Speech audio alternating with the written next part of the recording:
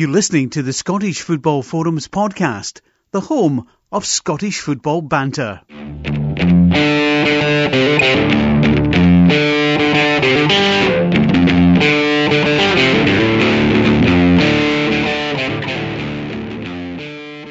Hi, welcome to the latest episode of Scottish Football Forums podcast, season 10, episode 16, which I think I said last week or recently is crazy considering we're October and there's not much football getting played, but here we are. So I'm John, I'm your host for this evening, and joined by Tony, who's back on from last week. You alright, Tony? I'm alright, thank you. Thanks for having us again, Sean. Pleasure. And we've got Scott from the Footy Blog now after his wee holiday last week. How are you getting on? I'm good, thank you, yeah. Nice and refreshed. Aye. Right. Good. A few refreshments as well. Just a few, aye. Last week, aye. And we're glad to announce as well, we've got Ian from the Tartan Army magazine back on. I think you were on in June last when we did the Euros. Yeah, that's right. We had a wee recap. That was a good night, that. Which was a good night, so it was a good blast. So I've been on a few times, so it's good to have you on. Obviously, we've got the big Scotland game on Thursday. Yeah. Don't make me nervous. No, aye. We'll definitely come on to it. A bit of mixture of emotions as it always is when we talk about Scotland, in terms of trying to be excited, apathy, and who's in the squad, who's out the squad, who's pulled out. Because last week the squad had been announced actually, I think the day we recorded the podcast, but we never got a chance to talk about it because we had the guest on, Robert, and he was fantastic. Loads of great stories. So yeah, we'll go on to Scotland later on, but start off, I suppose, with European action last week. Now, I can't say I've seen any reaction itself because I don't think either game was on TV at all. I checked on Premier Sports and the Spurs game was on. I thought I'd maybe kind of catch some of the Rangers games or Celtic games, but no at all. But both get through, which is good from their club's point of view and the coefficient. It's great news for Scotland to have two teams in the Europa League. I think it's been a long time since we've had two teams in any league format, whether it be the Europa League or Champions League. So it's good for Scottish football. Apart from last season. I was thinking. Yeah, Celtic and Rangers last season. They both got through them as well. So there you go then. There you go. How quickly one forgets. Are you sure that's Burger King just you've got? Aye. You sure, aye? I couldn't remember. I was then quite happy with that statement as well. There you go. I didn't want to. Just not used to having two teams still in, so just need Aberdeen and Motherwell to do a bit better than the other teams next time. And aye, well, we did touch on briefly last week that it is going to be a wee bit easier next season. I think the team that finishes third gets straight into the playoff round for the Europa League, so that obviously helps. And then we're going to have two teams in the Champions League qualifiers that season as well. So, and that's definitely not happened in a long while. That's true. I think we can all say that. It's been ages. You've redeemed yourself there almost. But to quickly go on to the kind of two games from what I've seen of them, I think Celtic, it was a very much back against the wall from the opposition, and just to try and plug it and break them down, I think was just the kind of hard slog of the night for Celtic, but they got through it. Edouard goal, so there's not a lot. There's one of those games that you just need to get through. Rangers, another professional European performance from Rangers. Steven Gerrard seems to have the right tactics in Europe, and it's again very slick, their goals, and it just kind of caught Galatasaray on the hop. Do you think Gerrard played a wee bit of mind game saying that Galatasaray were favourites, considering Rangers' record over the last couple of years? I think slightly. I think it was because I think being at Ibrox probably suited Rangers more anyway, and it kind of gave it more of an even feel. But I think with Galatasaray's history, some of the players that they had in their squad, their manager, but they didn't have a great season last season. So yeah, it's probably a wee bit of mind games. But as long as it works, I think Scottish football's the better for it when you've got two good teams in Europe. Yeah, did you get to see any of the Celtic game at all, Tony? Did they have any streaming service? No, Yeah, there was just nothing, to be honest with you. Listened to it in the Radio Scotland, and it just sounded like your normal Celtic game at the minute. A lot of possession. I don't think they've done too much with it. Got the goal and then kind of went through. Nothing really exciting, but got the job done as far as Radio Scotland was saying. Yeah, the draw's quite exciting though. Get AC Milan. Lyon and Sparta Prague, so tricky, but I think it's achievable in terms of getting through. Do you know what? The actual worst thing about it is having no fans, because it's probably a draw with great away games. Fantastic away games, all three of them would have been terrific. And like Prague is like somewhere we've not been to in a long time. Lille would be kind of something newish. I know we've been to France a few times, but Lille itself, and AC Milan's always good to go to the San Siro, so it would have been great to have them as away games. But I think that's probably the most disappointing aspect.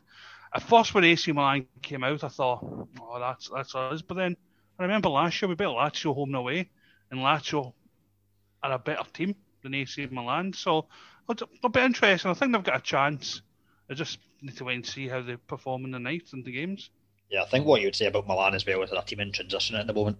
So there's a lot of young players that are coming through, like Diaz, that was at Man City.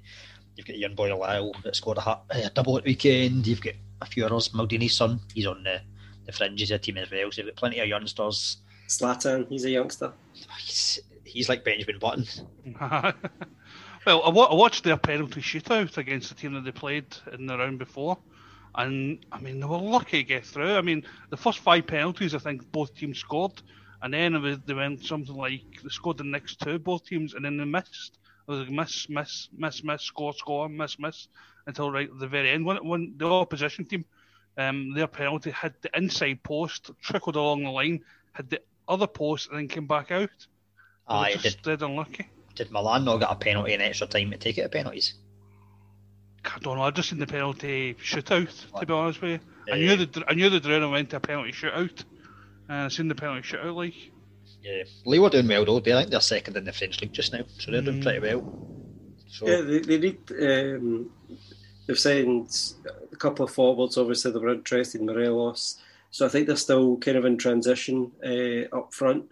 But they're very hard to break down. So, you know, Celtic have found that already difficult. And by the time they meet Celtic, maybe Jonathan David started to score goals for them. So I think Lille's one of the trickiest games in the group, certainly.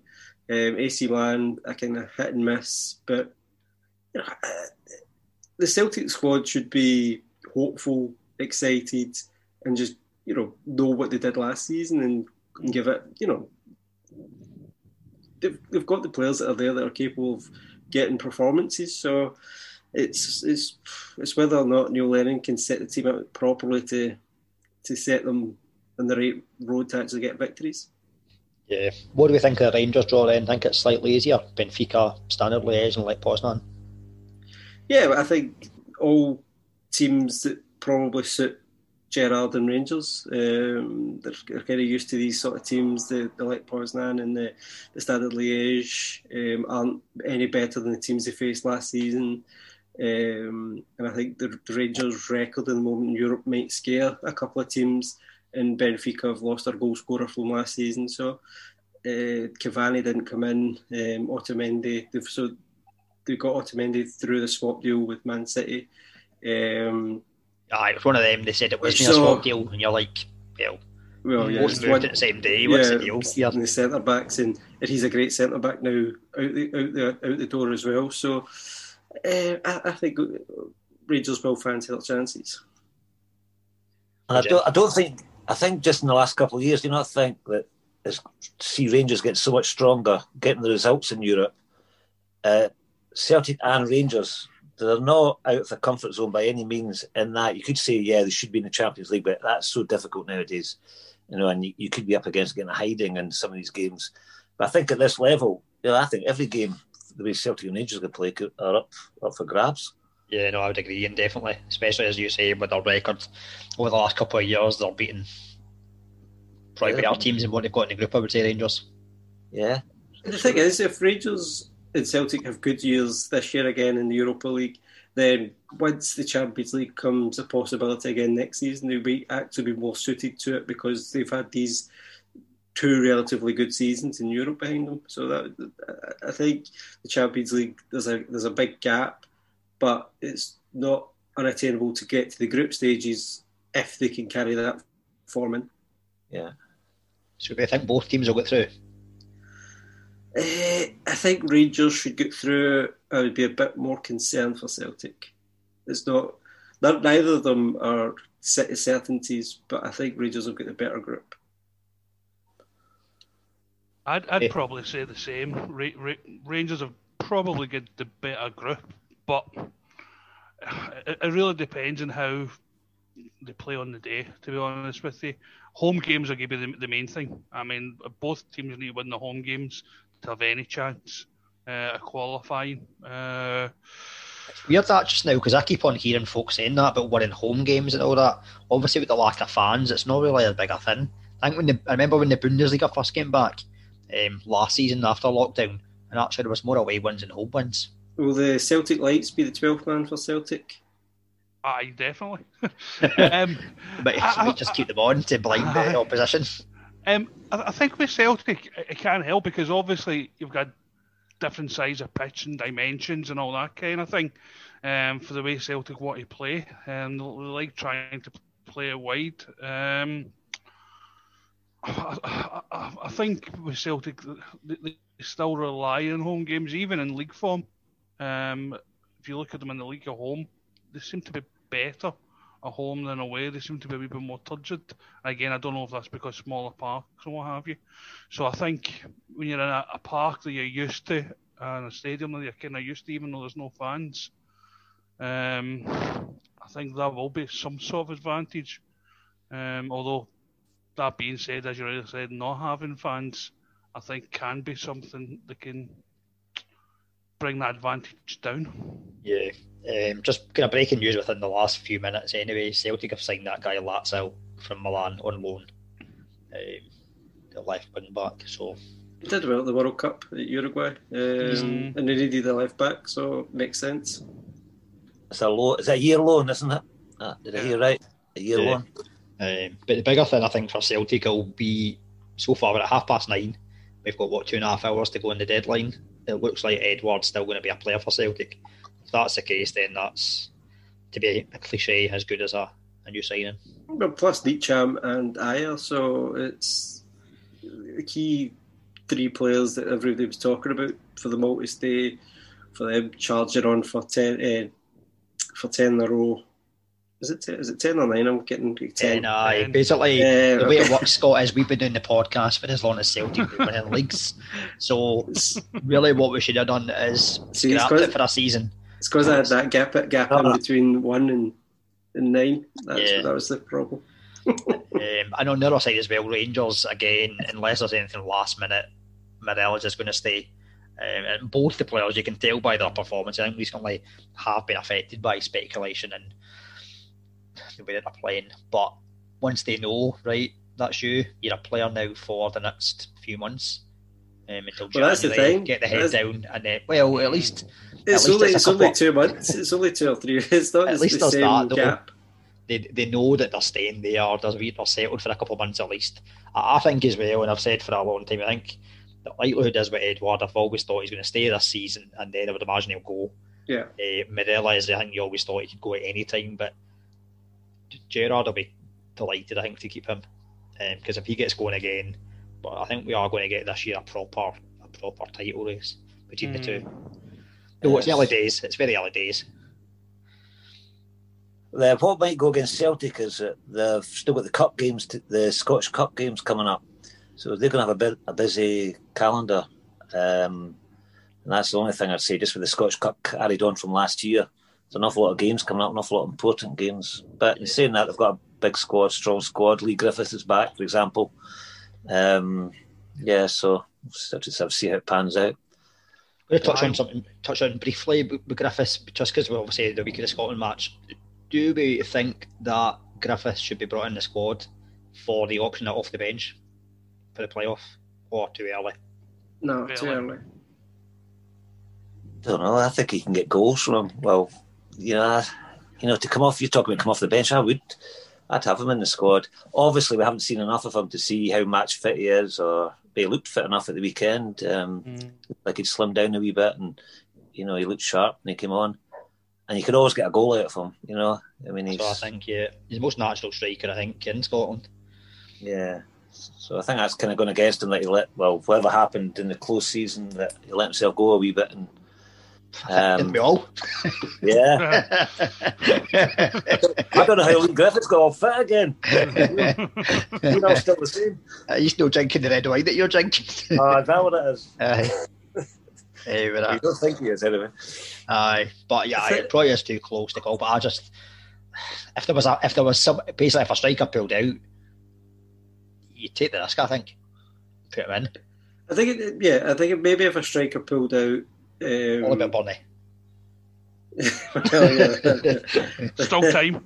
Then possibly, but the only thing I would imagine is that Steve Clarke wants to be sure that he is mentally as well as physically ready to come back for Scotland, and he'd probably want to see him playing a few more games than just a nice cameo, but it was a cameo off the bench against St Johnstone.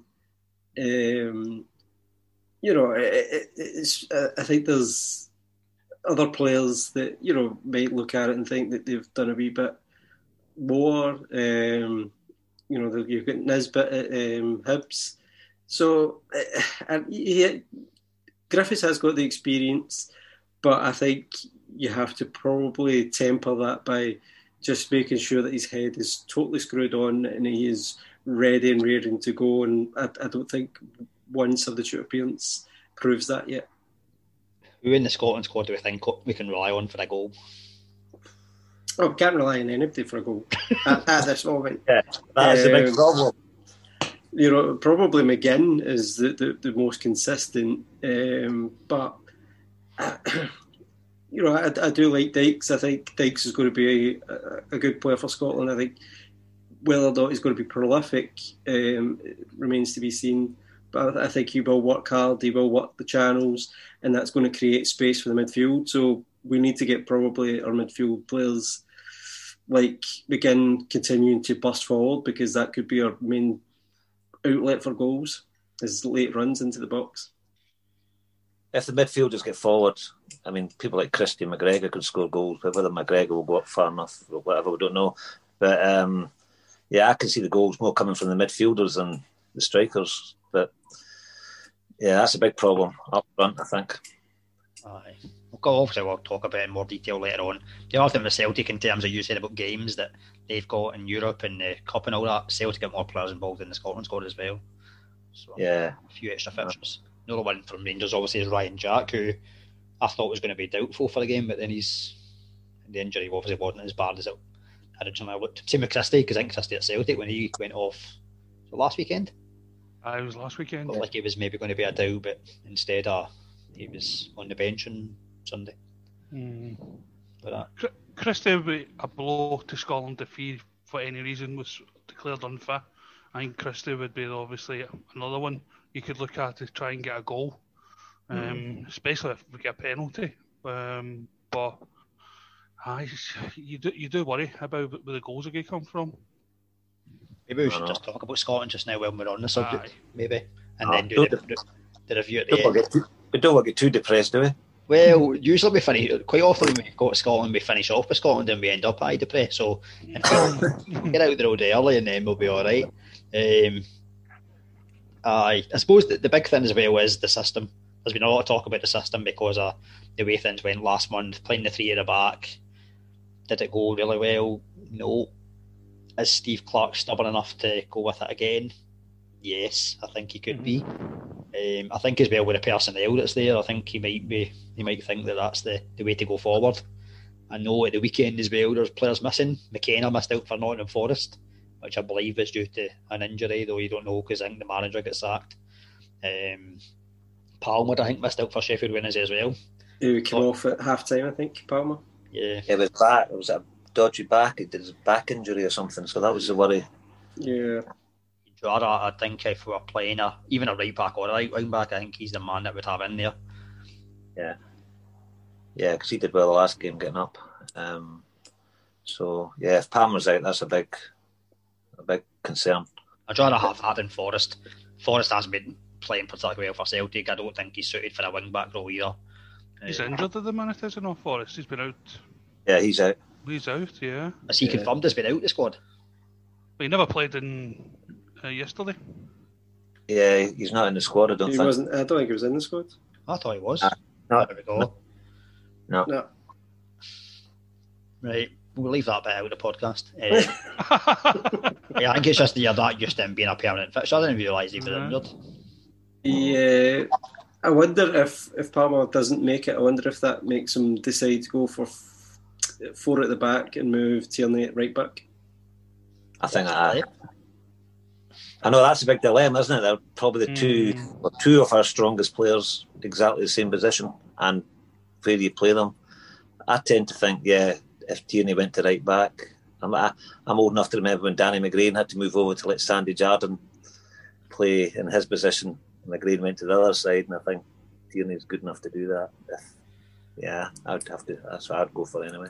I think he's got the traits. Tierney, he's smart, he's hard-working, he's passionate, and I think he, out of the two, certainly could move to right back and be more familiar playing there than Robertson. Robertson just can't, I don't think, could do it. So I think that's possibly where Clark will go, is you go back to 4 because that's been where we've had more success.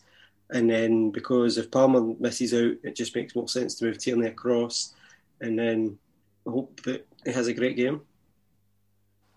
I suppose it might depend as well if McKenna's out. I would say if McKenna's fit, McKenna will start. I think he's probably number 1 centre-back just now and has been for a while. Obviously Leeds have had a decent start with Cooper doing well, so I thought Cooper was alright last game.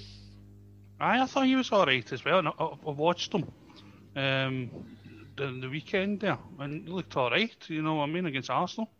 So Kenna's out. I think that's another issue, another problem, because you've then got probably Gallagher coming in, and I'm still not convinced about Gallagher, especially this season at Motherwell, or Porteous, and I think it's too early for him as well, so it'll be interesting.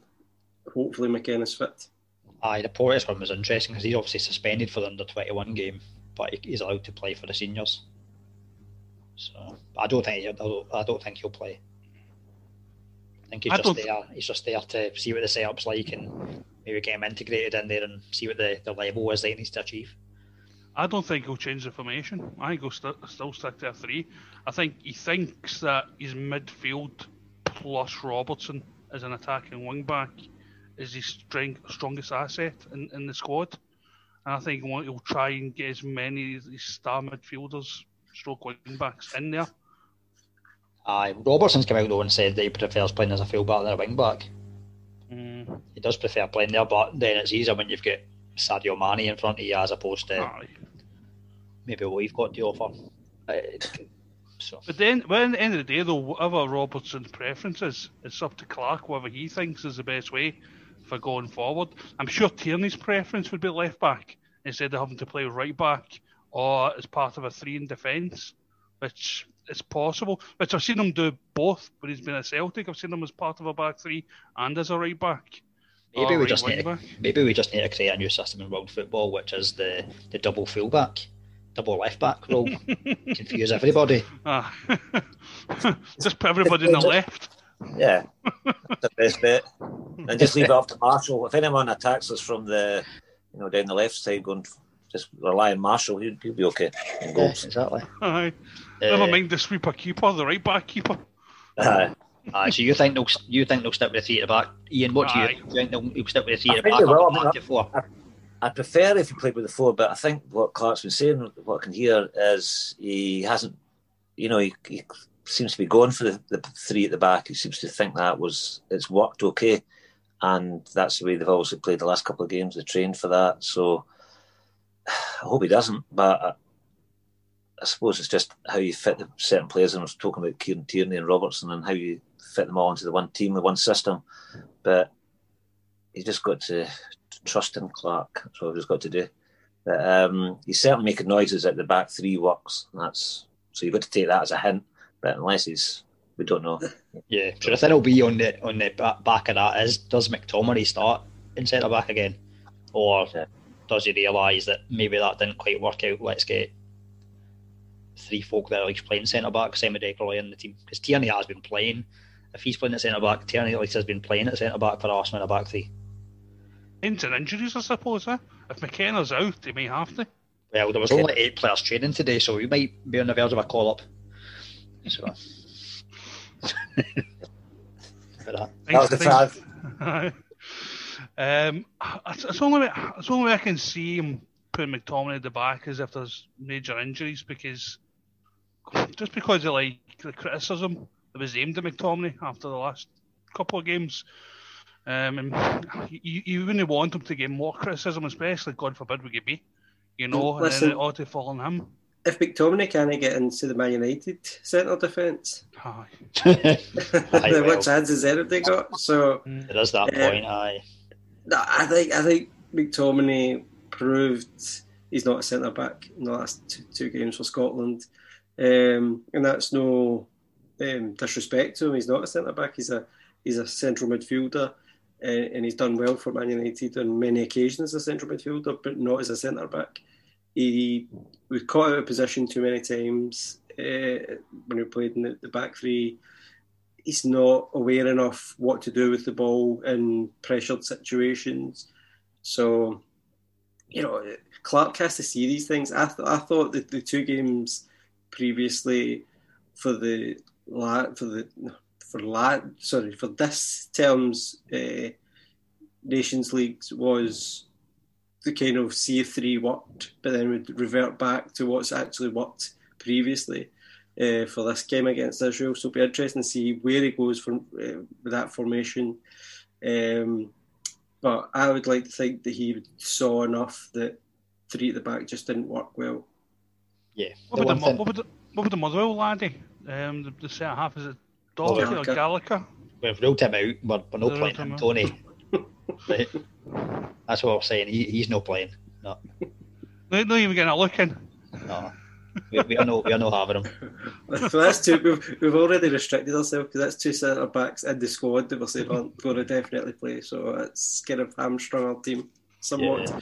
That's why we're playing 2 left backs at left back. I can understand. I could understand the reason why you wanted to play 3 at the back, because obviously we've got a weakness at the back. Put an extra man in. Hopefully it helps out. As you say, the problem is we don't have enough of them. We don't have enough decent quality centre backs just now. But moving into midfield, other dilemmas that we've got. Callum McGregor, I think he's come in for a bit of criticism. He doesn't have enough good games for Scotland. But then I would say as well at Celtic recently, he's having to play deeper prior to them switching back to the 3-5-1-1 or 3-5-2, whereby he gets to be a bit further forward and gets to influence the game more. Does McGregor start, do you think? I think Sorry. Yeah, I think he should start. But yeah, I know what you're saying. When he plays deeper, he's not. I don't think he's as effective. But when he's going forward, he's got the vision to open up games, and he's got some amazing skills he's got. But yeah, I'd like to see him start, definitely. Yeah, I think he's a Steve Clark favourite. I think Steve Clark really likes McGregor, so I think he will start. I think the thing with the midfielders that I said after the last couple of games is they have to step up. They're all very good midfielders for their clubs, so now they have to show that they're the same. They could do the same level for Scotland, because they should all be fighting each other to keep that shut. And there's so many good, talented central midfielders. It should really be an absolute battle to take a place. And at the moment, they're not doing it. So if I was Steve Clark, I would be making sure that they were all very competitive about getting that shot and keeping that shot. So if you were going a 3 in the midfield, who's your 3 in midfield?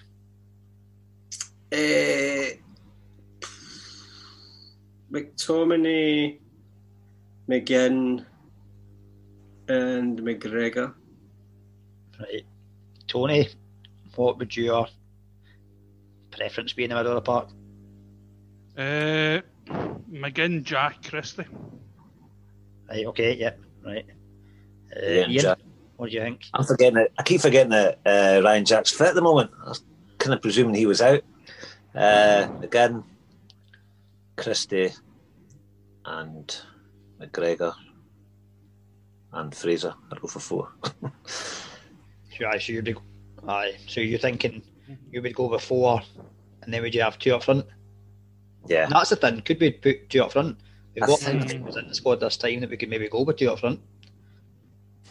I kind of think the last game, the stats said that we only had 2 shots on target. One was a penalty. That's not Ipswich. surprising. That's a long-standing problem for years. Yeah, so yeah, well, I mean, we're at home. I know we've not got the. This is a frustrating thing. For the first time in years, we had a sellout game back in March. I know. With a semi-final, not words that Scotland are used to hearing, and a full stadium. And this is why it's a kind of shame that we're not getting the home advantage, really, with this game here. I mean, I'd not been for a while, but I had decided to get back going, and I thought, right, get the appetite back and going, and then initially get cancelled or postponed, and you're like, oh, here we go. You're thinking, October, but we'll be fine. We'll get there in October. Yeah.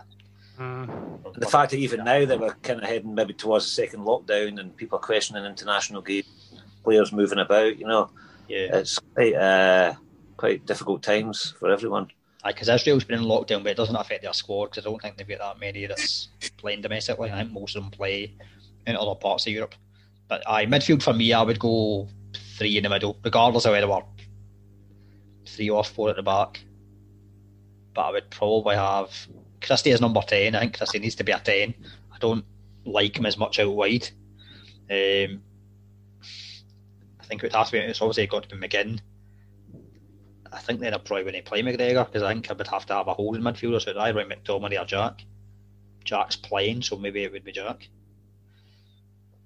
So tough. I'd like to see us go with 2 wide players, but we've not got really got wingers in the squad, have we? Apart from Ryan Fraser. So there's another problem in terms of the lack of width. So I'd probably play Christie further forward and then maybe have Fraser coming in a wee bit instead of having, and he could go out wide when it calls upon. Well, I mean, if you're having Jack, McGinn, Christie is your 3, you could maybe. I'm just thinking. Put your man behind a striker and use him just as give him a free roll. The old 3-6-1. Yeah, just kind of give him a free roll, just to do what he likes and pick the ball up and support the striker, get in the wide area. You know what I mean? You could do that as well, I suppose, not only for Fraser, but for Ollie Buck, I suppose. But I'm not a fan of Buck, but you could do that with him as well. I think Buck's someone that would be more involved as an impact sub. You could put Patterson up in and around there as well, I suppose. It's just the options don't excite you, that's the problem, I suppose. Yeah, it's not like a squad full of depth, is it really? You've got Shankland. I mean, he's been injured and he's still relatively new, but everyone here speaks about him saying, he's guaranteed a goal when he plays, but he hasn't got the experience. But that either shouldn't put you off either, but I don't know how fit he is at the moment. He is back playing. Yeah, and then you've got Burnley. He came off the bench at the weekend for Sheffield United, so he's not a first pick, a starter. Yeah. There's unfortunately debate about whether he will still be in the squad. The only partnership for me that would look good is Dykes and Shankland. I think that's the only partnership for me that would excite me. To all the strikers. If they went with 2 strikers, that'd be the only ones. Buck, I've seen enough of him at Celtic. He's an okay player. Do you know what? I wouldn't say he's a bad player. A strong player. He's got a bit of pace about him. He just flits in and out of the game far too much. You know what I mean? He can have a really good game and then he can go on a run where he doesn't do anything and you forget about him. Patterson and McBurney, I don't know. To me, he's a good target man, I think, but he's not a striker. He's not like an out-and-out finisher, I should say. That's where the 2 role comes into play. I know. That would be potentially good to have 2, and plus as well, Israel wouldn't be used to us playing two up front. No, true. We wouldn't be used to us playing two up front, though. We wouldn't be, but again, it maybe kind of helps with the short forward not being that good, that potent in attack. I think the thing is as well, when you remember about Israel, how do we look at their stats? I mean, they've only lost one in the last 5. They've beat Latvia. They've drawn away with Slovakia, I think it was. They've obviously had a result against us. And they won another game, which for the life of me I can't remember. They've won 2 games and they've drawn 2. And they've had 1 defeat. And they've not ruled beat on out yet, which I was really surprised at. Although he never played yesterday, he's still part of their squad. So I don't know if they think they can get him fit in time. So I was just going to say, the last game showed that they can hit us in the counter-attack really well, especially down the wings, because we were having a nightmare in the last 20 minutes trying to stop them coming down those wings and putting crosses into our penalty box. So we need to go to old style 4-4-2. Need to do something different, I think. Yeah, great, exactly, because they'll have any fear that they might have had playing against Scotland at Hampden. I think the last game will have shown they'll be feeling confident. You know, I mean, Israel have always been pretty good. You know, they are a nation that football is their main sport, and basketball. They like basketball, so that as well. But football's a biggie. You know, it's not just like, you know, they're quite strong. And the games we've played against, we even go back to the days of Dalglish and all that. We've never actually hammered Israel, so we've got no right to think we can beat them. In that last game, it was, you know, so that's what makes it a bit nervous about this game. But it's more our attacking options that makes me more worried than the defence for some reason. Plus, as well, we would talk about this our first time since 1998. Potentially, this could be Israel's first ever qualification. I don't think they've ever qualified for anything before that I'm aware of. Certainly not in recent times. So, I mean, it's a big thing for them if they could get a result against us to go into like a final playoff to get into a major tournament. Exactly. Yeah, the other thing I'm going to try to think of is, will they possibly change their system? I'm trying to think back to the original time when we played them to qualify for this. That was what formation were they playing back then? Were they playing 3 at the back, or were they playing something different? No, but 3 at the back. Because sure, as I said, I remember their 2 wing backs. That was recent. But I mean, right, the previous one. Aye. Yeah, I can't remember what. I can't remember. But surely they'll go with what worked the last time. I would imagine that's they will. I don't see a reason for them springing any surprises, because they won't fear us, and they probably won't expect Clark to spring a surprise either. So I think they'll go with what they had last time. I think we just need a better performance all round from all the players, and to show a bit more confidence. We're playing at home, albeit with the virtual Tartan Army behind them, but we should be showing more confidence and hopefully showing that we're a level up from what we played like the last time, I think. It's our biggest game for about 12 years, the Italy game. I know. Aye, yeah. That was a sore one as well. Aye, it was. So yeah, I know what was quite bad too. Yeah, the whole nation. That's why it's still so annoying with obviously there's a bigger picture out there, but it's just annoying what happened when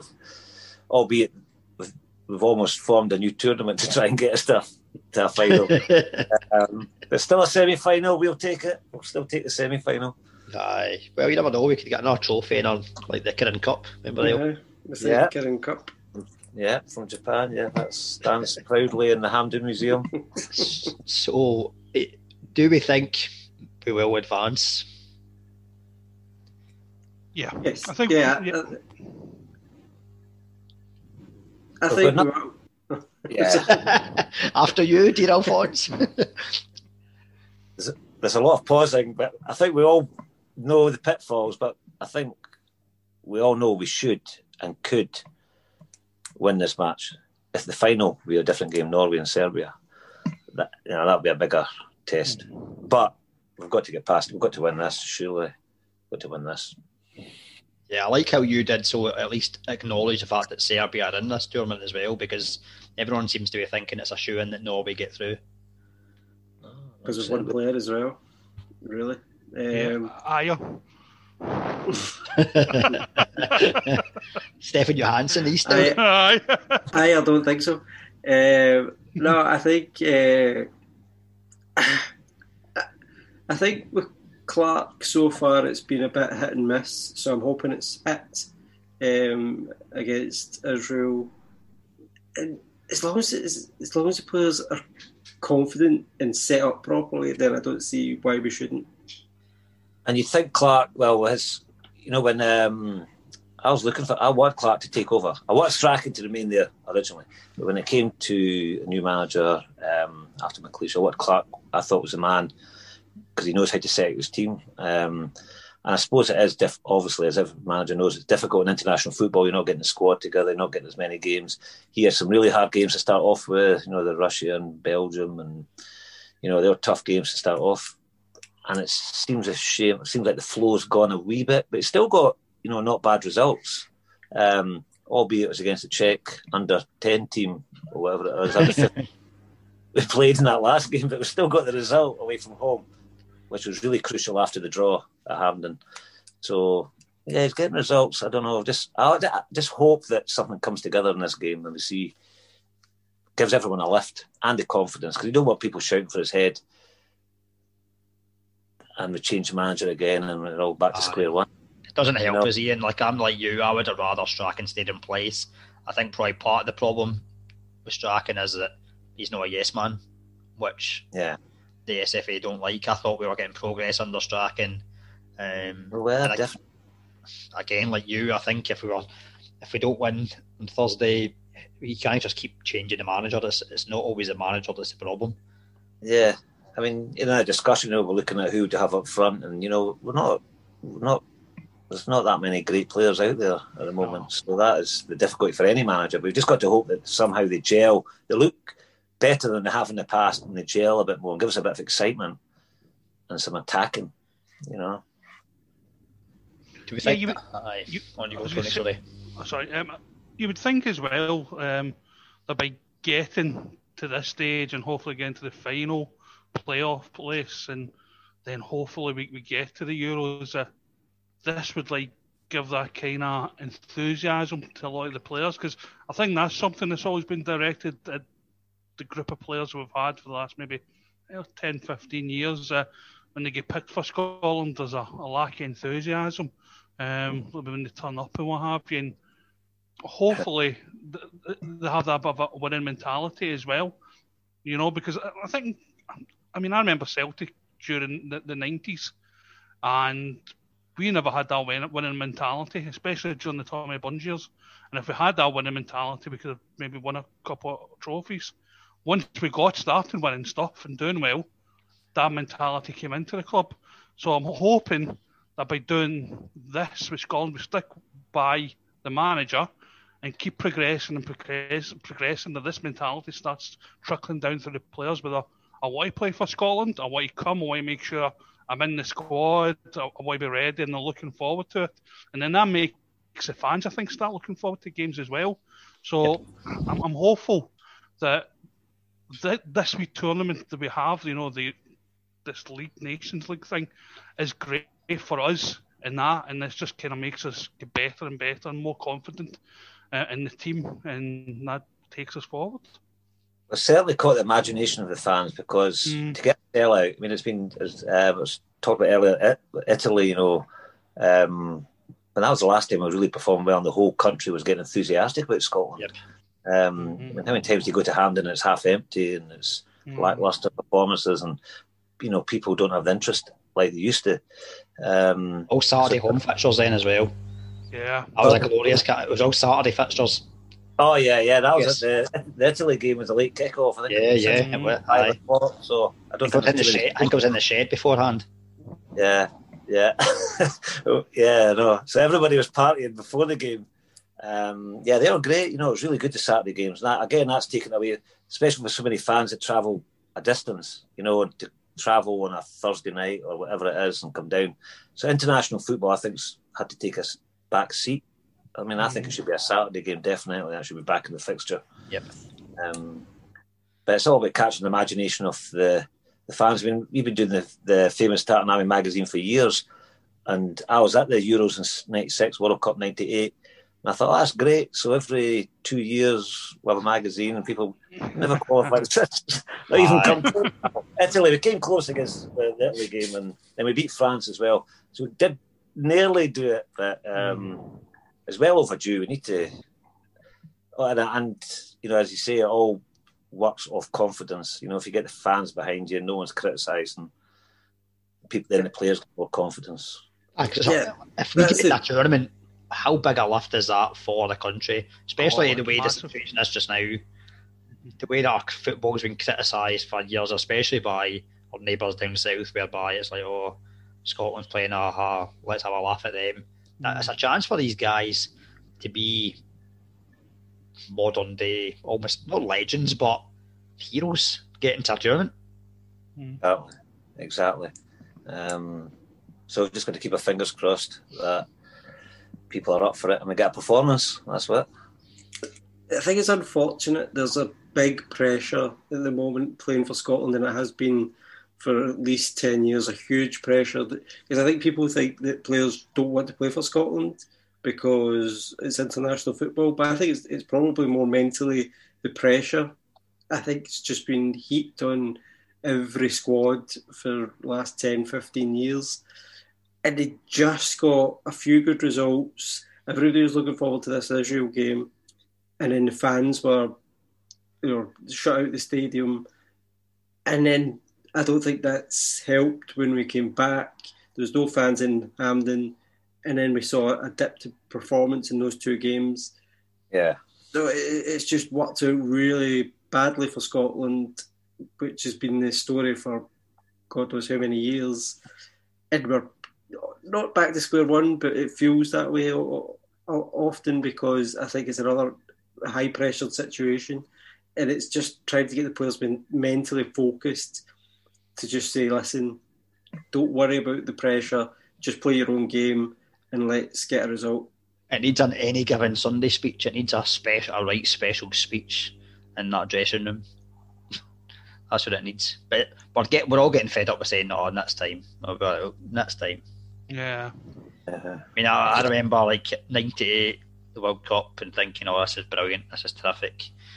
The only tournament I've got to actually watch Scotland and having a beer. It does go hand in hand.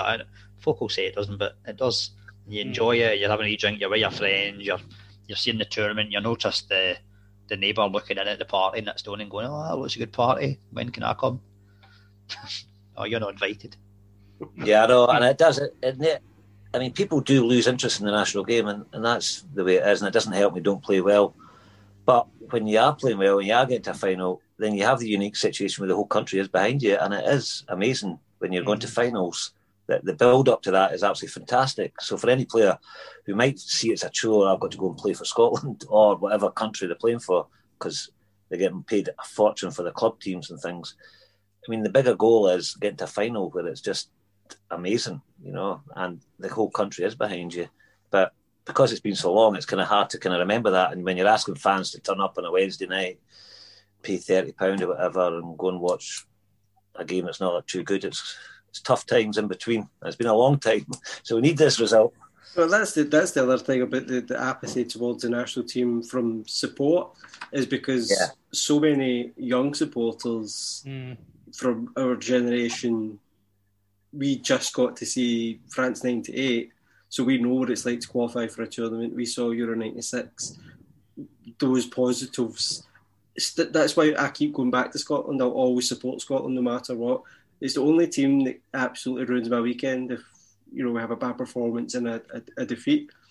But if you're younger than me and you can't remember those specific good times, then that's where it all falls apart. And that's why you see a lot of younger Scotland fans who will then just say, "Oh, well, actually, I prefer no international football, and I just want to see Celtic, or I just want to see Rangers, or I just want to see Hibs," because they've never had those highs.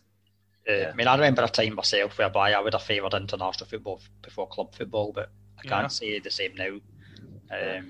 And it probably is part and parcel by the fact we're not getting at tournaments, and maybe that would have been slightly more successful again. I don't know. This is a massive chance. It's a massive chance to get the nation on side, and I think we've got we're always talking continuously about this is a good generation of players.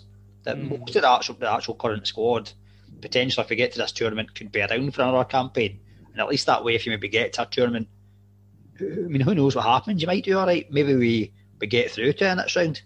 We've seen teams that on paper look not as good as us get to right good stages of World Cup. I mean, who would have thought Wales would have got as far as they did when they were in the Euros and stuff like that? And I don't know. Northern Ireland. I suppose if it is that we're in the back of performances that have not been that good. And so even now, looking forward to this game, where we're not really coming in with a lot of confidence ourselves speaking about it. But say, for example, we played brilliant, we win 3-0, a great performance. And then, very quickly we're right back up there and there's potential of doing something. I think it's just a past experience. We're not expecting that. So that's the problem. I always remember in the 90s, it would have been about 95, 96, I think it was. Archie Macpherson done a programme, I think it was for ITV, about the history of Scottish football or something. And I remember him saying that the way it was going to go in the future, with the way FIFA were setting things up and the emergence of the new countries, it'd be conceivable that Scotland might not qualify for another tournament. And I can remember laughing at that, because as a kid all the way through the 90s, we were qualifying all the time. I mean, apart from USA 94, where we even finished third, and that was seen as a bad result. With Portugal, Italy, us.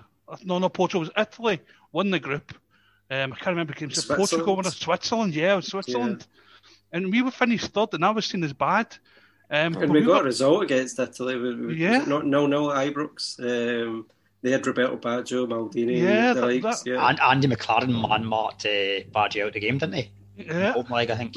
It was the two home games. We drew 0-0 with Italy and 0-0 with Portugal, I think it was, at home. We lost the first one over in Switzerland 3-1. It was a Goff with a handball. It hit just caught it. Yeah, he caught it, when the boy was right through and goal.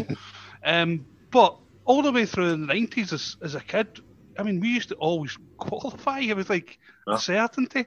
But and as I said, it's just that mentality, going back to what Scott was saying, is now kids, I don't think, believe in Scottish football. I mean, again, when I was a kid in the 90s, you always got the Scottish Panini book, for your stickers and all that kind of thing.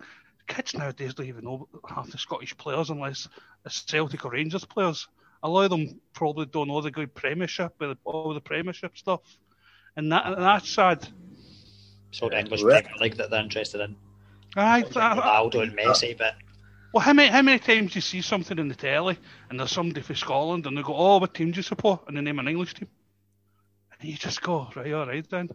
Yeah, I think we spoke about it before as well, in terms of like kids. If you're asking kids who they want to be, they're not going to be saying just now they want to be all about Burnley or Lyndon Dykes or John McGinn. They want to be Ronaldo, Messi, Ibrahimovic, Neymar and all that. It's the bigger club teams are getting bigger and bigger and stronger, and the commercial world of football, and that's why international football is right the way down at the moment. Unfortunately, because I do remember as well the World Cups 4 in a row, and then also Euro Championships in between. I'm thinking, life's good. We just need to get to the next stages when we qualify. Now we can't even qualify. But I'm envious of you getting to see your tournament actually in person live. I've always been envious of that, and seeing a club team in Europe getting to a final, because unfortunately I was too young for Aberdeen. Well, I've been to a club team in the final, so Celtic Porto in the final. I paid a lot of money for a ticket to go to that one. And I was at the Scotland-Brazil opening ceremony, which I look at as a World Cup final for me. We're playing the world champion Brazil in Scotland, and 5 of us managed to blag our way in. That was great. So blagged our way in? Blagged our way in, yeah. We rolled up, we gave some stewards some money. It was frank at the time. Different times. Yeah. We're all pretty drunk, and we rolled it all up, and then we said, "We're giving you all this money," and they let us right the way in. Stade de France, and I was like, oof. And we all got and ran away. That's terrible. That's terrible. But that's superb. I dogged school to watch that. I left school at lunchtime to watch the Scotland-Brazil game. But my dad, he blagged. He's not even a football fan, really. He blagged into an Old Firm Cup final back in I think it was the 70s, and got into the press box just because he had this old BBC jacket and a camera, and he just walked straight in and nobody stopped him. Well, that was a good thing. Yeah, that's what we did when we went to the stadium at the Scotland-Brazil game. We all ran off in different directions just to make sure that we didn't get huckled back out, and some people went and stood in behind sort of wheelchairs in the disabled section. Other people ran up and sat in different bits, looking important and things like that. Brilliant. Yeah, can't do that nowadays. That was a great World. That was a great World Cup. Did they not? The papers not. I think it was a record. Had the Tartan Army bus or something like that. Right. Yeah, they drove all the way down England, got the ferry over, and it was an open top bus, if I remember. Right. Yeah. I remember Delamitri with the song. Oh, aye. Don't come home too soon. And was that the World Cup with the Brazil advert, wasn't it? Yeah, and then they used the kind of they mocked up the idea of Scotland with the Delamitri. Yeah. See, we can speak positively about things in the past. Or let's hope we've got positive things to talk about going forward as well. Yeah, even the World Cup songs have gone downhill because, well, obviously we're not qualifying, but it used to be we're going to win the World Cup, we're going to bring the World Cup home. Then it was Delamitri, don't come home too soon. So we're kind of with my heads at that point. The Italian 91 was about a fish. Do you remember that one? It was like this like kind of clannad thing. It was like a dead slow about this fish, and they had I think it was Richard Gough and someone else singing it. Jim Beck, I think it was. Just kind of singing in the back. I was awful. If you get a chance to get it, I don't remember it. Have you still been drinking? Glad I don't remember it. You still been drinking that Burger King juice? Oh no, honestly, go and find it on YouTube. It's horrendous. We'll have to look this one up. It's like a euphemism for something else, isn't it? Burger King juice. It literally is. How are you still drinking it as well? Because I topped it up. I topped it up with Aldi Diet Lemonade. Ah, right, okay. I was thinking, usually you get a juice and then it's usually going about 2 seconds because it's full of ice. But if you don't get a glass or a cup, promotion for companies in the last 3 minutes here. Yeah, we don't want Burger King. We've said before, beer, Brewdog, welcome anytime. Send us your goods and pie makers. If there's any pie makers on the go, like Pie Sport that I saw today. Pie Sport. Yeah, it's like Pie Sports. And they've got the same logo as Sky Sports. That's quite good. Yeah, so I saw that just beside Hampden. They'll probably not last for long. They'll probably be soon. No, I've said it. I'd set them up in the intellectual property court of session, whatever it is. They'll be there. Oh yeah, you've got your history of that. Aye. Oh yeah. And obviously, the Tartan Army magazine is the latest issue coming out soon. Coming out after the third game, so it's coming out the 17th. I think October the 16th it's coming out on. October 16th, aye. Yeah.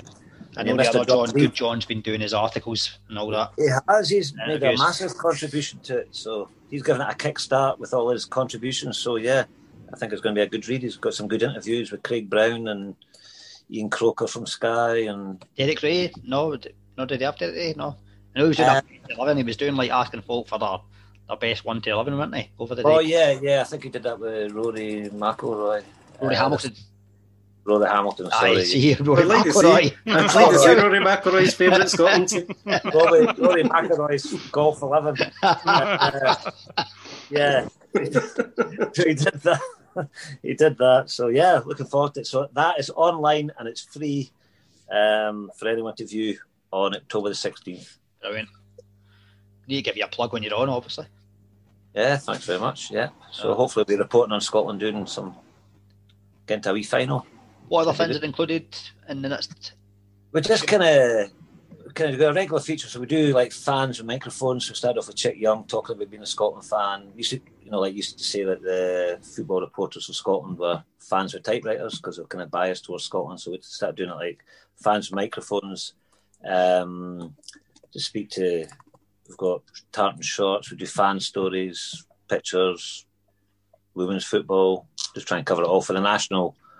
Yeah. You know, just nationally, try and keep club football out of it.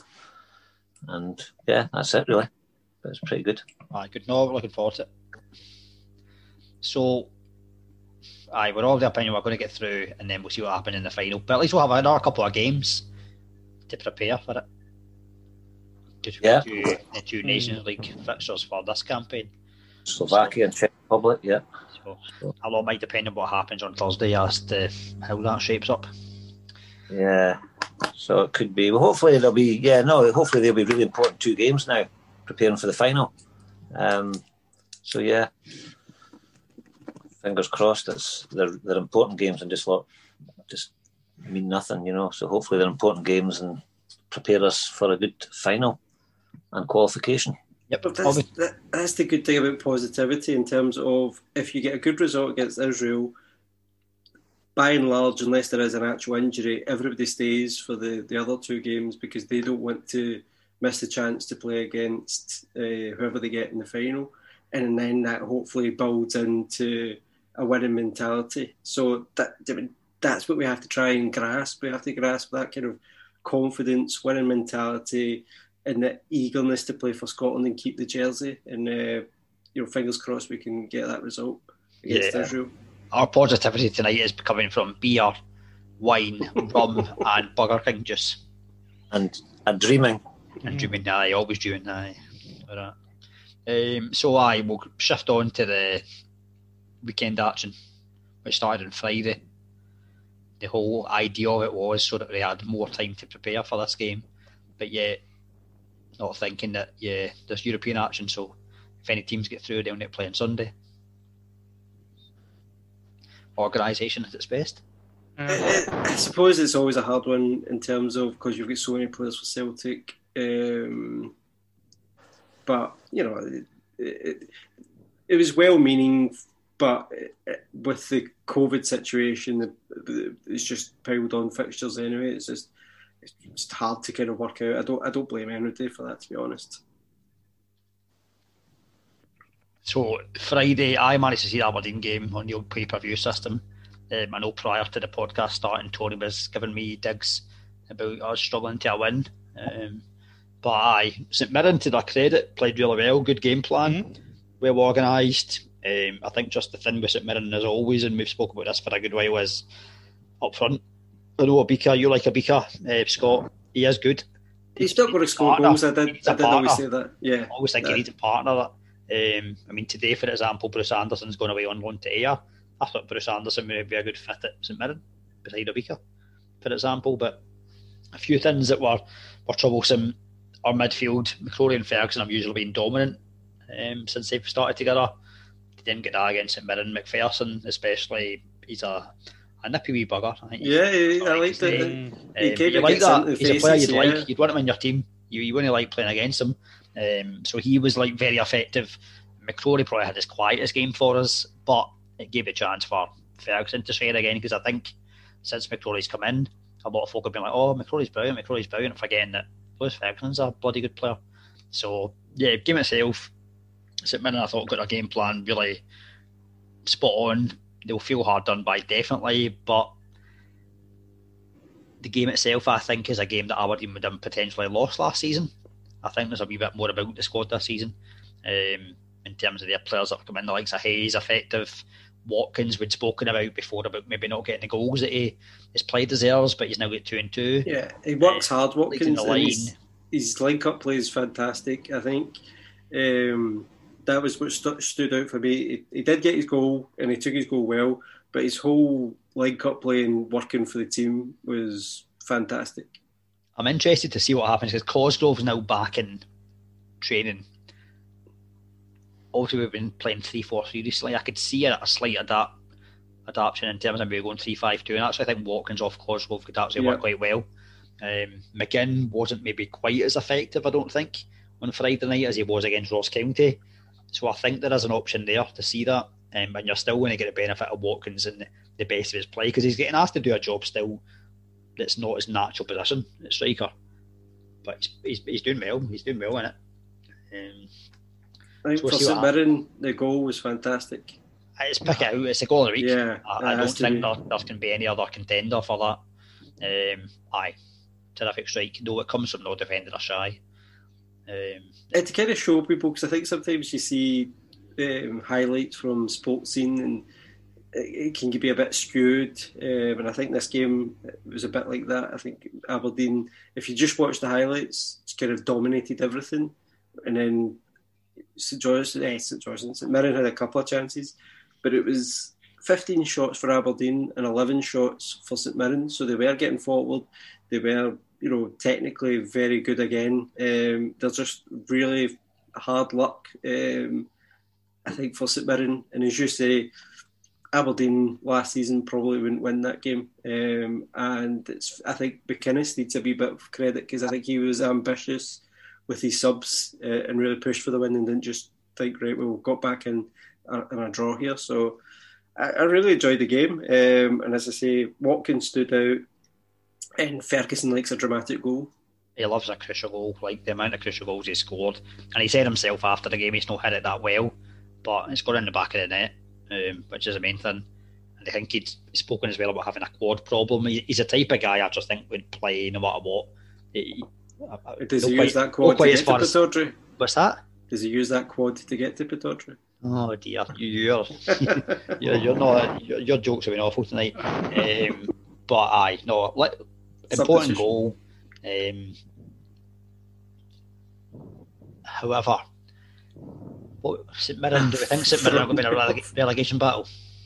Yeah. I think there's going to be a few of them down there. I don't think there's just going to be one or two. I think this season you could be looking at maybe 3 or 4 even, all struggling. What do you think about the Kilmarnock getting awarded a 3-0 loss because they can't play a team this weekend?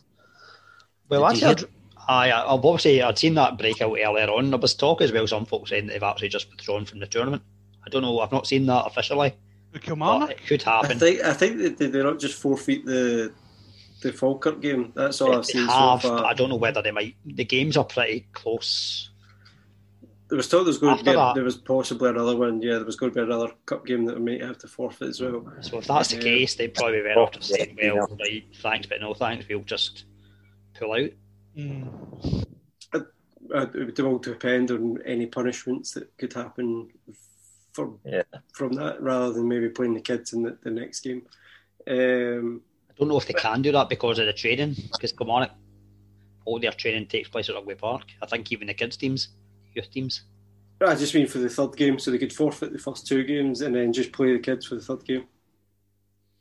Yeah, it just seems a bit harsh when, obviously with COVID, the way no one knows what's happening, the way it's going, but it just seems a bit tough on some teams if they're going to be, have to give up 3-0 victories against them when they can't field a team. I think Kilmarnock probably prefer it to happen the way it has though in the League Cup rather than the league. I know they're going to try and rearrange the Motherwell game as they'd be hoping for. So it's unfortunate that that's just the way I think reality hits for the cup competitions. Yeah. I think you're probably going to see more of this coming with the winter as well. It's getting into the winter time up here. I'm not sure if it's. I think from what I heard, I don't know if this is completely true, but I think part of it is due to the fact that a few of the new signings that came in the summer all stay in a hotel together. Yeah, I've heard that as well. Yeah, which I think has been the issue. So it's again maybe kind of footballers not realising that you've got a bubble within football, but outside the bubble, no, it's still the same. Mixing with other households. Yeah. You're saying that as an Aberdeen fan? Well, we had our own issue. It galvanised us. Maybe Kilmarnock will end up the same. Yeah, that way, that's what's happened. It's a shame because it's worked the opposite way for St Mirren. Going back to the Aberdeen St Mirren game, because they actually started the season pretty well. Then the goalkeepers all dropped out with the COVID situation, and they've just not been able to respond. They've still managed to actually play reasonably well, and that's why I don't think they'll be in a full-on relegation battle, but they need to turn the corner quickly. Yeah, I like Jim Goodwin as a manager. I think he's done well. I think it was quite telling the fact they only had 4 subs on Friday. I think someone asked me, why do you think that is? And I was like, well, it could be a message to the board saying, well, look, we're short on numbers. Help me out here. Let's get another couple of players in on Monday or beforehand. Or does he not trust the youth? I don't know. Could you at least put the youth on the bench at least? Maybe he just doesn't think they're ready. I actually think they never made any changes anyway. Quite a change, isn't it? Getting 5 subs. Quite a change. The argument is it helps the bigger teams like Celtic. Well, I was going to say that Celtic game is probably the biggest highlight from it. Yeah. Because if we go into the Celtic game, they made the changes, and that's what won them the game. And they managed to make all 5 changes. They bring in Klimala, Griffiths, Christie, all attack-minded players. Brown's obviously leading leadership skills. I thought they missed. I can understand why they wanted to rest him, but I think we've mentioned this before, Tony, that there's no other kind of leader in that squad, and that's maybe part of the problem for Celtic. I think, in general, I'm not a big fan of this 5 substitutions during a game. And 4 would have probably been enough for me, if I'm being honest. But to have 5, I think, is just a wee bit excessive. I think if everybody's passing the COVID tests and everything like that, then I think we should be able to do at least 4. 5 to me, I think you're starting to get into, like, you know, when you watch like pre-season games and they're making substitutes left, right, and centre. Yeah, it breaks up the rhythm of the games as well. I mean, for as much as I do agree with the fact when people say it gives the bigger teams a chance to bring on players and freshen up, but also on the other hand, it can also disrupt the flow of the game. When you start doing these substitutions constantly, at least when it was the 3, you knew that you had to be. You knew when you had to do it. You get 5, you can do it whenever you like. No, but the 5, they can only make them in 3 intervals, though. So although you are bringing on extra players, you're still only allowed to have, you know, the 3 changes. So it's basically you've still got 3 intervals to make those changes. It's just you've got 2 extra players, which suited Celtic because, as I say, they've got the strength of depth there, and they capitalised on it because I thought St Johnstone played really well up until a wee slip in the 90th minute, and Celtic took advantage. Conway will be frustrated. The chance they hit the post. Yeah, but Conway, I think, has been was going to be a start player for them in the sense of the same as Chris Burke is at Kilmarnock, because he can go into those sort of games knowing that he can perform well and he's consistent and he can get the ball forward and things. Yeah, listen, every player misses the chance here and there, and especially when you're playing against the bigger teams.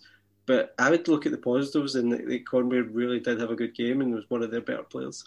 I think frustration as well is Stevie May these days is not suited to playing up himself.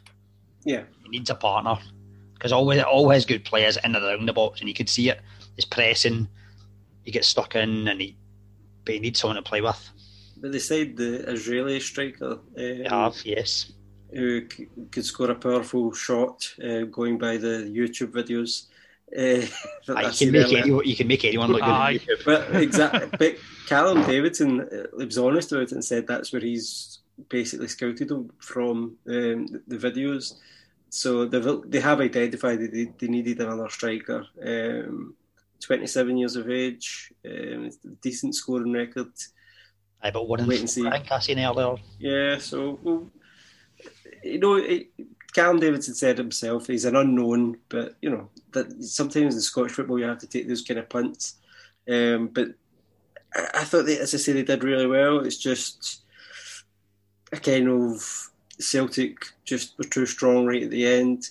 Though Griffiths, you know, I love to see somebody with that much airtime and they hang up and header the ball. I thought he took his goal perfectly. And I thought, you know, Duffy, lovely interception, nice ball into Klimala. We kept kept going, a lot of players, Morelos, Edouard, would have just won the fill, but he kept going and took his goal well as well. I think Klimala's got a bit of the Griffiths about him, I think, looking at him, in terms of style of play and getting into spaces and creating wee chances himself. And again, we go back to the Champions League exit and why he didn't play. Start that game was just beyond me. It's nice options to have anyway with the 4 strikers. There's even Ayeti obviously doesn't even feature at the weekend. I think Klimala's one of the kind of players that just needs a bit of game time. And if he gets a run in the team, I think he'll probably be a good striker for Celtic, or at least a good backup striker for Celtic. So just waiting to see how Lennon's going to play with him, if he's going to be back up to Ayeti and Edouard, or maybe a partner to Edouard. Go back to when I was saying about Brown missing as well. I think St Johnstone kind of was galvanised by that because they won a lot of balls in midfield and they were coming back and pressing and pressurising that Celtic midfield. And you've got to wonder, did the players at Celtic miss a chance to show that they can handle it without Brown? Yeah. I've never been quite sure, Ian, because we always had you on talking about Scotland. Are you you're a Celtic fan or not? Yeah, I like Celtic, yeah. Yeah. Just when you mentioned the Porto game. Yeah, I wasn't going to miss that, and that's why it cost me a lot of money. No bribes that night? No bribes, there was no chance of that happening, so yeah. What do you think of the current situation at Celtic in terms of, they've seemed to be struggling recently in terms of getting over the line? Yeah, I mean, I was watching a game against St Johnstone and it just didn't look like scoring at all. I just couldn't see it coming. No clear-cut chances, a lot of possession, but the subs when they came on, I just couldn't see the goal coming. And then it sort of came, it was two great goals, I thought. And I think, as you were just saying there, Brown coming on, definitely just his whole character, the winning mentality of a leader. So he may be coming to the end of his career. Obviously he's chucked a national game to concentrate in club football, but he's got something that I don't know. People talk about Callum McGregor being the next captain and things. Captains are like Scott Brown are kind of one-offs, inspirational. Other clubs have had him in the past as well. And, I think it's just, he gets a lot of criticism as well. I saw that on social media. He's getting slagged off, he was poor in this game, he's finished, blah, blah, blah. But I think, him coming on, just the whole attitude, winning mentality adds a lot to the players around him. Definitely just his presence. He'll be difficult to replace. There's no one within that squad that can replace the role he plays and the leadership, I don't think. Kieran Tierney.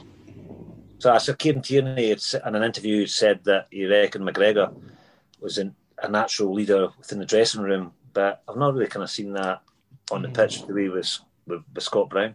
Yeah, I think different type of leader. I think McGregor strikes me as someone that's maybe kind of quite an intelligent guy off the pitch. And maybe that type of leader, like leading by example, as opposed to, as you say, Brown can not play well, but just Brown on the pitch. But let's face it, if you're an opposition player, fan, whatever, you hate Scott Brown, there's a reason why you hate Scott Brown, because he's effective at what he does. Yeah. It's like Barry Ferguson was at Rangers. He G's up everybody else, and sometimes a squad needs that. They need to know what it means to win that football match, and that's what Scott Brown gave them yesterday. He just that presence of, we need to win. This is Celtic Football Club. We need to get a goal here. So, but that must be a bit of a worry for Neil Lennon. Can he now not leave Scott Brown out? Is that why he hasn't? Is that why he persisted in playing him for so long with the amount of fixtures that they've had? Because Nicham, McGregor aren't kind of made of the same metal to actually push everybody else on. I think they don't have anyone else in the squad that can play Scott Brown's role. That's the problem.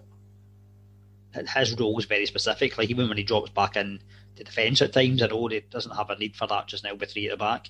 But you can see the amount of times that Brown would drop deeper, get the ball. No one else can do that role with it, I don't think, within the Celtic squad as well as effectively. It was interesting that it was like the old guard that kind of came on to try and win the game. They brought Griffiths on, Rogic, and also Brown. on the park. You know, like you would say they were probably the three big players during the Brendan Rodgers era at Celtic. You know, Roderick with his goals. Sorry, against Aberdeen. I know. You know what I mean? You're banned. No, but you know what I mean. And Griffiths obviously it's practically been there. I think throughout. I would say all the 9 in a row. Would it be right? Or maybe just season after the first one. Quite as much as that. I think maybe. When did Griffiths first come? He He was there on the dialer. So he scored about 100 goals for Celtic, hasn't he? Mm-hmm. He was generally good for about 15 to 20 a season, so maybe about 6 or 7 years, maybe. Yeah, maybe Dialer's first season then. He arrived. For that. But you'd probably say those three, but the three mainstays of the nine in a row team. So basically, they brought them on and. He definitely signed during Lennon's time. I just don't know if that was maybe the January of Lennon's last season. I can't remember. But he did sign with. I'm sure Lennon signed him. Yeah, interesting. A player you mentioned there as well, Tory, that we thought was on his way out. Roderick. Where is Roderick fitting at the moment? I don't think Lennon likes him. I don't think he's a Lennon player. I don't think he works hard enough for Lennon. For me, I'm a big Roderick fan. I think when Roderick plays, he's immense in midfield. I just think Lennon wants a hard-working midfield in there. I don't think he trusts Roderick to be in there week in, week out. Plus, as well, Roderick's fitness hasn't always been the greatest. You know, he would play like to about the 60th minute and maybe come off, or he would come on for the last 20 minutes of games. It's very rare that you ever see Roderick last a whole game. It may have been a case. Sorry, I was just going to say his experience might be kind of essential. I think he was nearly sold, wasn't he? He was going to Qatar at one point, which seems strange, but silly money there, isn't it? Yeah, and that fell through. But I think he could be quite an important player just for the experience. You know, a bit like Brown, not for the full game for Roderick, because I don't think he's fit enough to go through full games anymore. But I think his experience would still be essential. I agree. I'd keep him, but I just don't think Lennon fancies him. I just think Lennon, for whatever reason, doesn't see him in his plans. Unfortunately. What do we think of Turnbull at the moment? Still finding his way? Still finding his feet, yeah. I think he's done reasonably well for somebody that's not a full amount of games and stuff. So I think he's just finding his feet. I wouldn't be worried about Turnbull at this stage. Yeah. Just on another note as well, do we end up thinking that Griffiths partners Edouard in the Old Firm match? No. Oh well, Ender. Are you the same? Have the same opinion? Edouard's been the one that's not been in form lately, the last few weeks. Edouard's not been in form. He likes the Rangers games though. Yeah, he's got a bit of class about him, hasn't he? But that's a tricky one. Yeah, but is Griffiths fit enough and all the rest of it for the two of them? But they were definitely doing it last year. The two of them had a good understanding going on near the end of the season. Yeah. Well, Griffiths will at least have time to train for a couple of weeks in terms of getting ready for that match. I think if he was to play with two up front, it would be Ajeti and Edouard, which we've not really seen. So I think that would be Ajeti's very good with his runs. Edouard can drop deep. So I would imagine, but I think he'll play with one up front. You know what? Staying behind. Yeah, I wouldn't be surprised if Lennon does a curveball. He does this in Old Firm games. He's constantly, if I think back to it, he does something. Mickey Johnson. Yeah. Chris Morgan. Yeah, so I wouldn't surprise me if we ended up playing 4-2-4 or something. You know, I mean, I really wouldn't, because that's the kind of thing Lennon would do. Like a team you would never expect to see. So I just kind of wait and see what we get in the day. Basically, I'll talk about Rangers as well. They obviously played on Sunday. Convincing win. Ross County had a few chances. I would say performed better than what they did against Aberdeen. Their problem was shown in the first minute when the lad cut the ball across the box and there was nobody in the middle. if there was a striker in the middle, tap that in, it's 1-0 Ross County. And that's where their problem is, because second half, they had a few chances, but I've said this all season, they're going to struggle because they don't have a striker. That's really what their problem is. And I'm surprised, I've not heard as of yet, but I'm surprised I've not went for anybody to try and boost their squad up front. I think it was all about keeping They signed a midfielder, didn't they, earlier? Yeah, they signed a box-to-box midfielder from Birmingham. Mm-hmm. Yeah. I think their biggest thing was keeping Stewart. Yep. So, I think it's always hard to come to Ibrox at the moment for any team. They created that first chance, then it took a long time to get into the game, and it wasn't until the second half they started creating one or two chances again. I thought Rangers kind of laboured a wee bit as well. Morelos is snatching at chances. He's missing chances that he would have scored last season. Yeah, he's snatching again, and that's because he's under pressure. He doesn't know where his future lies. Tavernier, 8 out of 8 now in his last 8 games. Kind of as you would expect from him in the penalty spot. Game opened up for them in the second half. Barker took his goal really well. I slagged him off a couple of times, but he actually did take his goal really well. And Hadji, although I'm not sure he meant to pass it to Barker, but that was his 5th assist of the season, and he leads on the assists front as well, which is quite interesting considering he's been a bit in and out of form at Rangers, but it shows that he does know how to provide a good through ball. He certainly has been criticised. I think probably from even maybe us on the podcast. Yeah, he's not been quite as good, but we all think he's more natural as a proper 10, as opposed to Rangers where they're playing the 2 10s almost. Yeah, almost inside right and inside left kind of thing. I think he is more suited for when they're playing in Europa League. I think he had a good game against Galatasaray. But he came off the bench, and it says there's another assist. Nobody's got any more assists than him in the Premiership this season. But I think Rangers will be just happy. Another clean sheet and a victory at home, and get on to the next one, which is obviously the big one. And returning footballs as well, to the detriment of my fantasy team, because I brought in McGregor into my team and it was Reagan. They have announced in the last half hour, though, they've signed the boys from Amiens on loan. Supposedly pretty tight in the ball, can spot a pass and all that, so maybe give a different dimension to that Rangers midfield, whereby they've been criticised with Jack and Kamara. Maybe they don't need both of them in the team. Yeah, I'm wondering how different he is from a Kamara and a Davis. So it'll be interesting.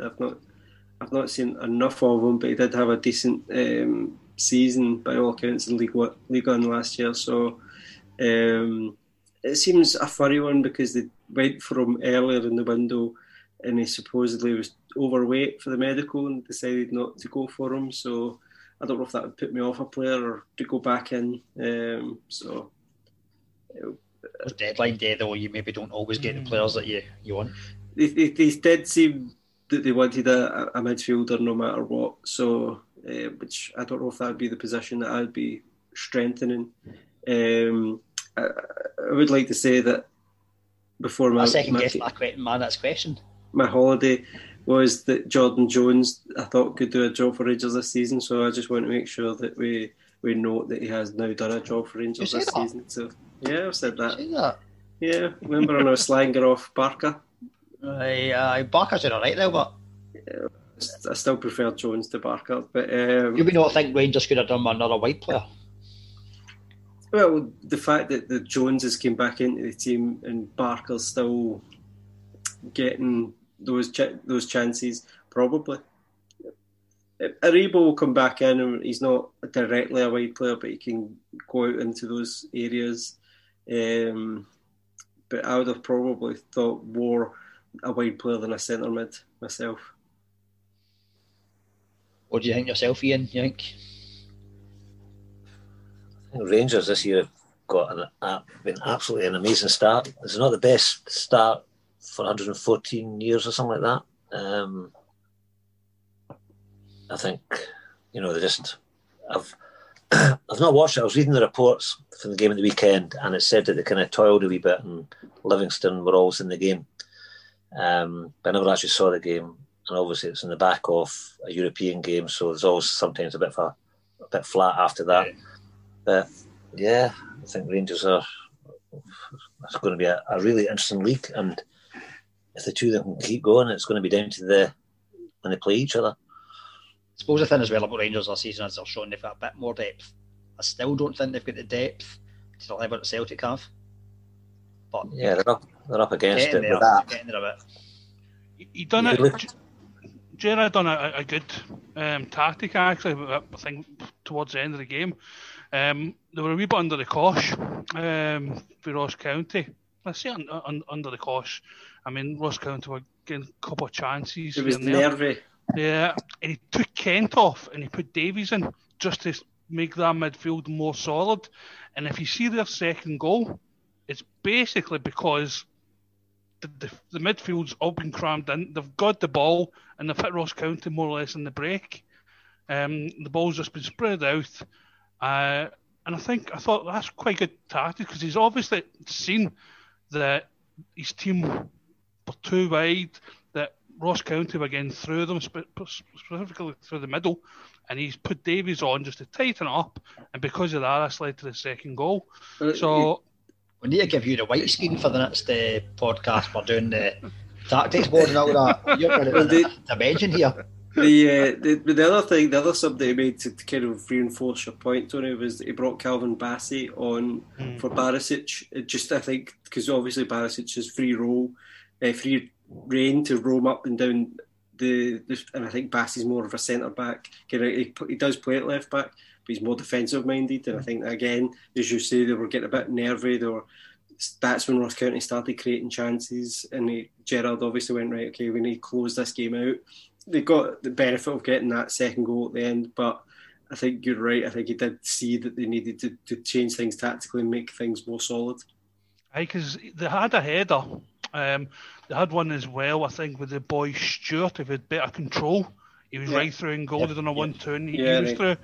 And there was another one for a corner, I think, where they had, and that all seemed to kind of be towards the second half.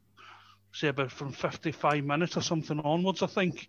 So obviously he's seen that, and I think that's what you were saying, John, as well, about the depth and maybe the midfield that they have, or even Scott, I think, said it. That they've got that options, but in the past they never had options like that. It was basically try and put like for like player in and hope that player would be better. But now they can kind of switch around how they play, how they use the width, if they could go narrow, if they could go long, or if they could get Morelos to come short to pick the ball up. So they've got a lot more options than what they did, I'd say, last season. So next game up is Celtic and Rangers. Who is the favourites? Draw. Oh, you said in the fence. Yeah. A jaggy bum.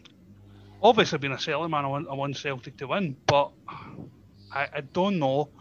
My heart says, we'll win it, no problem. But I can see it being a draw, like a 1 each or something like that, to be honest with you.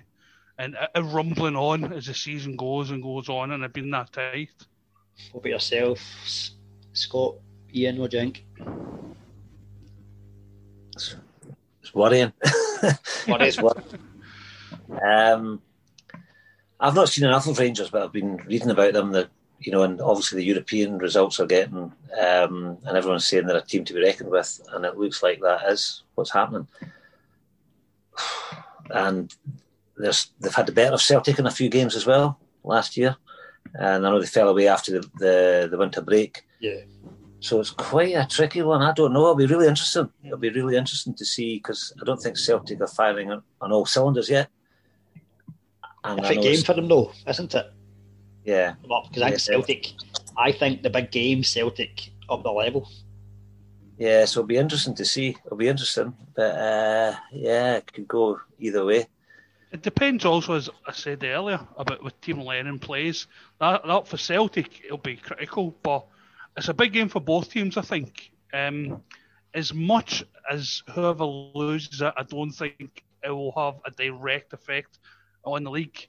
It might have a bit of a mental issue, because like you may have Rangers thinking, "Oh, is this us now starting to have these cracks?" Like the Christmas scenario, or you may have, if it goes the other way, if Celtic could be Celtic having, well, here we go again. We're struggling against a Gerrard team. Why are we struggling? So I think it'll be interesting to see how both teams handle whatever the result is after the game and going forward. Yeah, I know, Scott, we spoke off air at the weekend. Was it yesterday with Chris? Because Chris was like, he was big panicky about the end of the game yesterday. No, I can't see us doing anything just now. You still see Celtic as favourites for the league? Yeah, I think you have to, because of history, the recent history. They know how to do it. They know how to get the job done. They've proven that in the few league games, apart from the Kilmarnock draw, they've been a couple of times where they've been tight but went away and won the game at the end of it. I think this game is going to be very interesting, because if Rangers win, Gerrard can set a marker that he does know how to play against Neil Lennon, because there's been times, even in the cup final, Rangers totally outplayed Celtic. Celtic again showed why I think that they have to be considered favourites, because they come out and won the final. But for a few times, I think Rangers have looked a lot stronger, and you've got to really consider that Rangers look really good in Europe, and they can maybe use that kind of form for the Celtic game. But at the same time, if Edouard's on form, I don't think there's a defence in Scotland that can stop him, and he does seem to like it playing against Rangers.